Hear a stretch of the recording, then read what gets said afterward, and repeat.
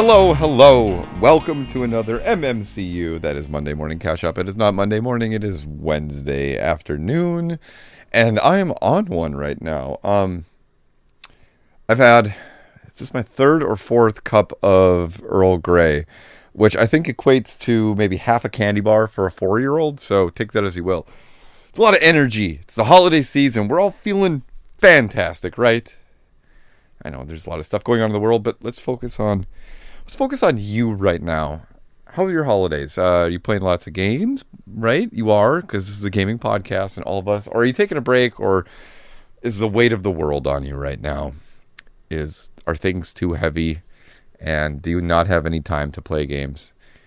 If you need a recommendation that's short, and you don't know what to play, you have all these AAAs sitting there, and you're scared of the commitment they take, drop us a line. We'll give you a little recommendation as to what you can play with your very limited time. But it's weird having Christmas in LA. I've been here about 11 years. I'm from the snowy north of Minnesota, and it's always strange. I think it's a very Kevin McAllister feeling right now of I need snow at Christmas. So, yeah. Not to be a bummer. I like this place. I like LA. LA Christmases, this is a side note from the usual gaming chatter, but LA Christmases are unique since everybody isn't from here. Everybody leaves the state, or rather the town, and it just becomes dead. And all the stores, restaurants, and bars are emptied, and there's just this fun feeling of community when you are one of the few that are left behind. So looking forward to that.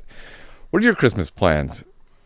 Are you going places? Are you flying? Are you driving? Are you hiking? Are you hitchhiking? Are you walking the earth like David Carradine? I don't know. Oh, Jules, David Carradine, Pulp Fiction reference, Kung Fu reference. Anyway, it's not a movie podcast, Kyle. It's a gaming podcast. Stop it. Okay, I hear you. I am sitting here also right now. If you hear a slight hum in the background, it is a space heater at my feet. I don't wear any layers really outside because I get too overheated, but my feet are always cold. So if you hear any hum, it's that. Okay, let's get into the gaming news. There's not a lot of news for Robot Cash. Everyone's kind of working on the back end stuff, fixing bugs. Thank you for sending in a few of them. We had a few fans, community members from South America that sent in some very detailed bugs. Thank you for that. I believe we fixed all of them, so thank you. Giveaways. I was pinged about giveaways too. Looks like we're going to be starting that up in the beginning of the new year. We got a bunch of new assets to coincide with that. If you're not following us on Instagram, make sure you do that because we will be showcasing the winners of something. Ooh, what is this mechanism that's going to be happening? So follow us on Discord and follow us on Instagram. The two are tied together for this upcoming thing. So we will be giving away iron and free games. So if that sounds like your thing, tune in. Okay, there's a lot of gaming news I want to get over some of it. Go over today. The biggest one is that it's official. E3 is dead. And a lot of you might be like, well, Kyle, wasn't it already dead? And you know what? You're not wrong. It kind of was. So, yeah, they officially came out and said E3 is no more. It's not going to happen again. And I was there in the 2000s. It was a lot of fun. Very expensive, it seemed. Seems like a lot of people were throwing money away. And went to many of them as a journalist and then as a member of the developer publisher community and then also a member of an agency. So I got to see it from a lot of different angles, and it certainly had changed a lot over the years. And by the end of it, it wasn't the same as Sony, Nintendo, Microsoft all backed out, and then it just got smaller and smaller. And someone correct me if I'm wrong, but I believe the reason why E3 was created in the first place was because of retailers needing to see products firsthand in person so that they could allocate certain shelf space for this. So, any of those types of retailers, because this is before digital distribution and all that. So they'd look at these games, and then journalists would certainly come too. And it served that purpose. But once that purpose went away and digital distribution became a big part of it, it didn't have that anymore. And it got to be really expensive. A lot of developers and publishers were cutting their budgets. And so other things have come up, like I think it's the Summer Game Fest or whatever. And then also the Game Awards, which happened last week. Don't want to talk about them really. You might have seen a lot of the ire that came out there about devs not being able to give more than 30 seconds of a speech to accept their awards, and some devs weren't welcomed on stage and all that. So I don't want to get too much into that, but I hope we can find a way for a neutral organization that benefits the art and craft of video games to step in and host an award show that gives these people the respect they deserve. How about that? Is that good? Is that a good answer? So anyway, E3, PAX also. I don't think you can mention E3 without mentioning PAX, and how PAX took a lot of the attention away from that as a gathering because it was open to the public, and the public did want to go for E3 for many years, but it was hard to make that happen because of that purpose of serving retailers, of serving journalists, and how do you manage both at the same time. And the whole world of communication and the gaming industry has certainly changed a lot. But rest in peace, E3. You will and won't be missed for many reasons. I got a little story here. One of the first times I went to E3, I was really saddened by it because, like many people, I had grown up and it was like the holy grail of like gaming pilgrimages we could go to. And I was really excited to check out all these games behind closed doors. I really felt special as a journalist that I got to see these things, and I got to meet people that I had really respected throughout the years, got to make some friendships that have lasted a very long time. But one of the things that really saddened me was there was like a sense of eagerness to see games fail.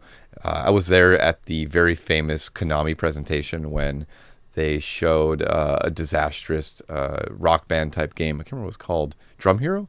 When the sync was off, and they showed a couple of other games that they weren't up to snuff, let's just say. And a lot of people were very happy that had failed, and I got kind of mad and frustrated about that. And then I saw people bragging about how much swag that they had, and just little tchotchkes that really didn't mean anything. There was stuff that you could buy in bulk for cheap and then slap a logo on, and people were they'd wait in line for that and grab that type of stuff and then not really see the game. They were just there for kind of the stuff, and they would brag about over the years all the free product they got and special trips. And I love this medium so much that it kind of soured it a little bit, but there was still a special place in my heart. And I had some friends that hosted some amazing parties too, that I don't know where I'll see people now, so it's kind of sad. All right, let's go. There was one article here that I think came out last week, but let's see the date. Yeah, December 6th. This is something I wanted to bring up. It says Nintendo Live event canceled following threats against staff. The subheadline is Safety concerns for its staff and attendees have forced Nintendo to cancel its annual live event that was meant to start up in mid-January 2024. It says, according to a press release, says the event was canceled because it was decided that the customer's safety could not be fully secured, Nintendo explained. A similar reason was given for postponing the Splatoon Koshien tournament for Splatoon 3, meant to run on December 16th. Customer safety could not be fully secured. We have decided to postpone the event. I'm really frustrated by that. I know there's a lot of fandom that thinks it's funny to harass people. They think it's funny to make death threats, even though it's maybe something that they wouldn't actually do. They think it's funny to dox, but let's just look at situations like this and let's try and pull back. And if you see people doing that, and if you see people in your circle talking about these types of things, bragging about it, please stand up if you can.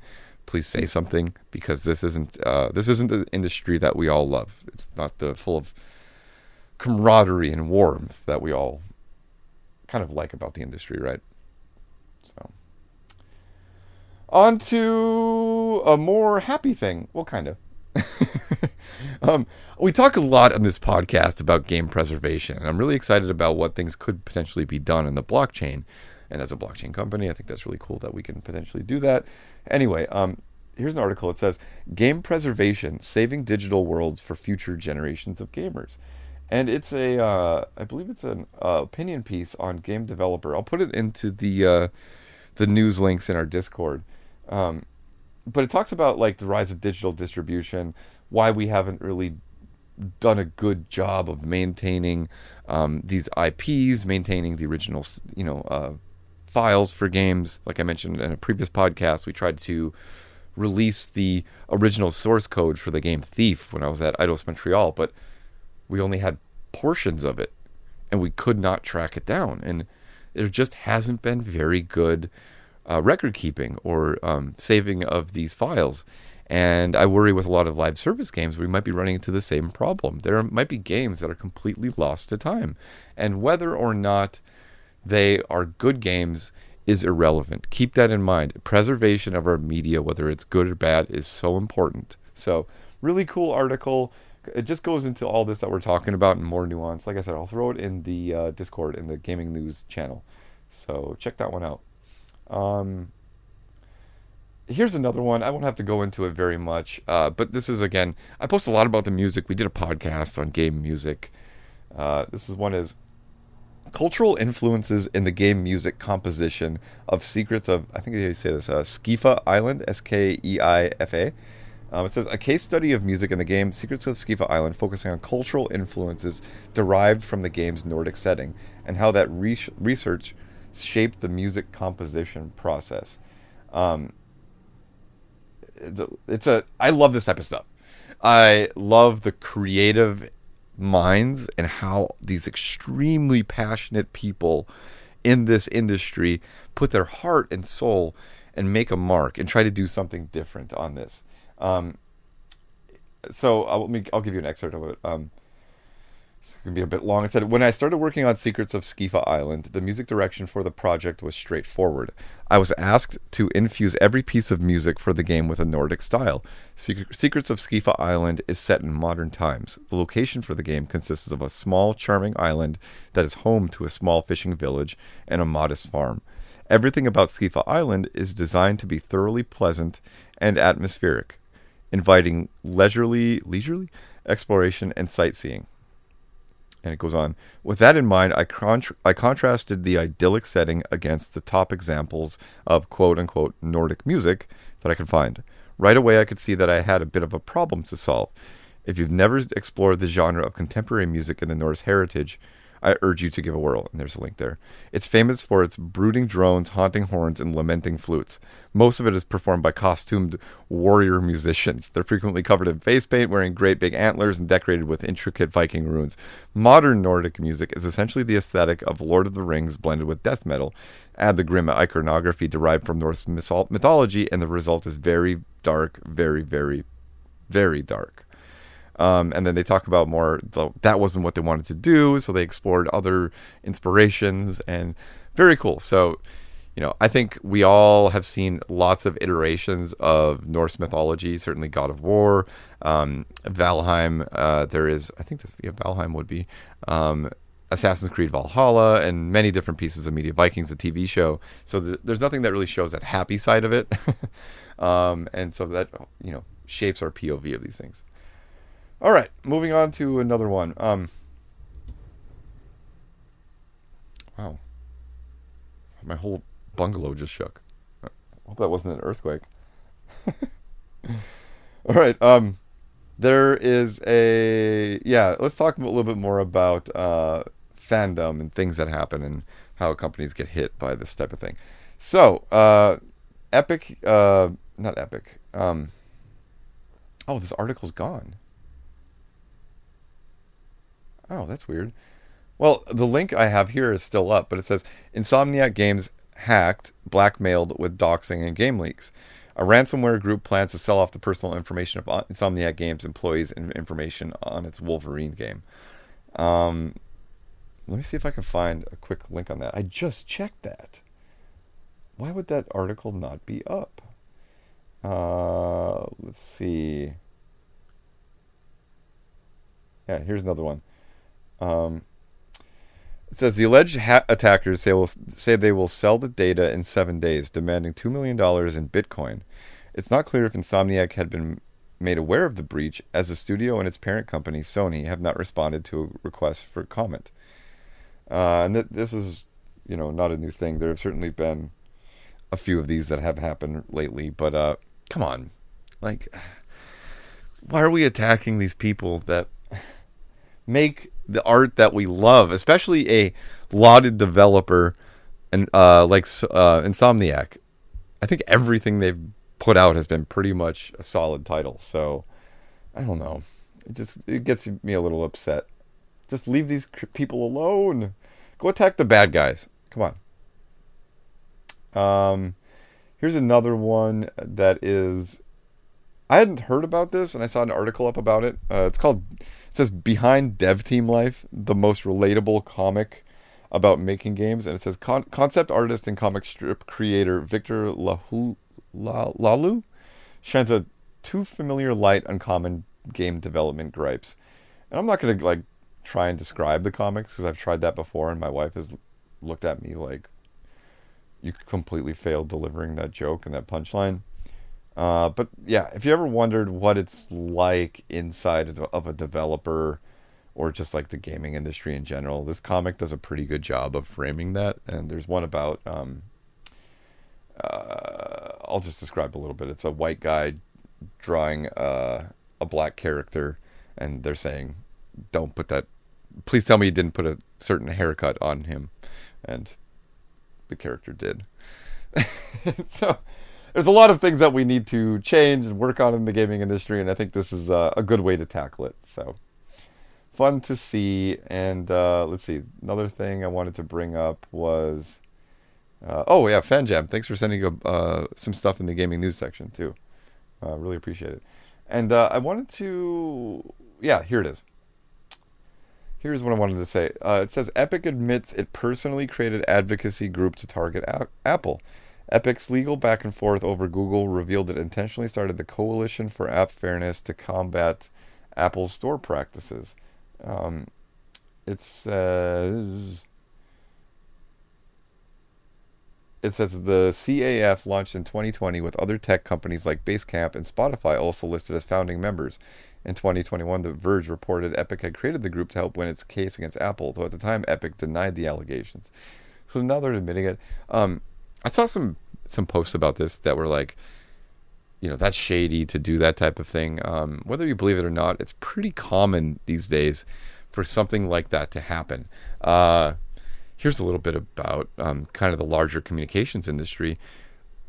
A lot of how do I say this? Companies that have one intent will create organizations that have a more pure intent.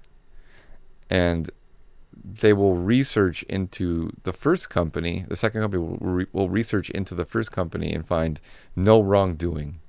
Or, an example would be a cigarette company, creating a lung health association or something like that, and the research comes out saying, smoking doesn't actually cause lung cancer or something. I mean, there's lots of examples of this throughout many years and decades, but don't be surprised if this type of thing happens in gaming. Now, whether or not you believe that this thing that Epic did is good or bad, I just wanted to say that there are certainly good companies out there that create advocacy groups to further their purpose too. It's pretty typical. So don't be surprised when these things come out. And that's about all I have for news today. I wish I had a lot more. It's been a slow news week. This is the time of year when everybody slows down a little bit. A lot of the gaming industry takes vacations. They've been crunching all year. Most of the games are already out. A lot of the big patches are out. Just be good to your developers and publishers right now, especially your community. You may not get the big patches that you've been hoping for, but you do have a lot of games to look at in your rear view mirror that are out. There's so many discounts going out. we've been pushing discounts left and right.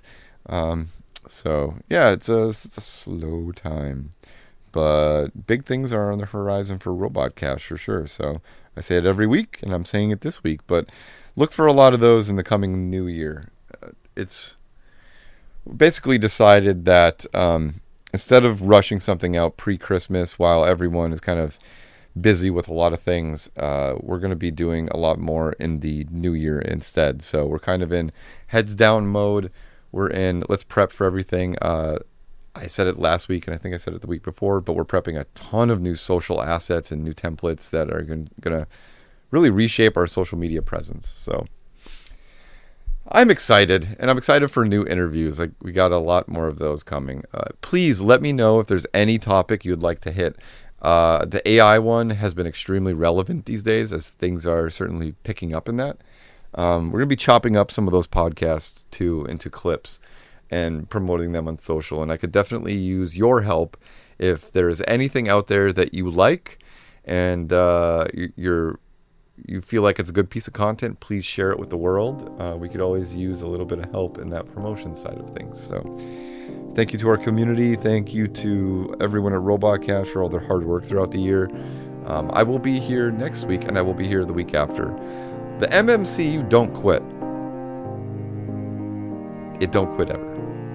As long as I'm here, the MMCU will be coming out every week. So thank you everyone so much for tuning in, and I will catch you next week. Bye-bye.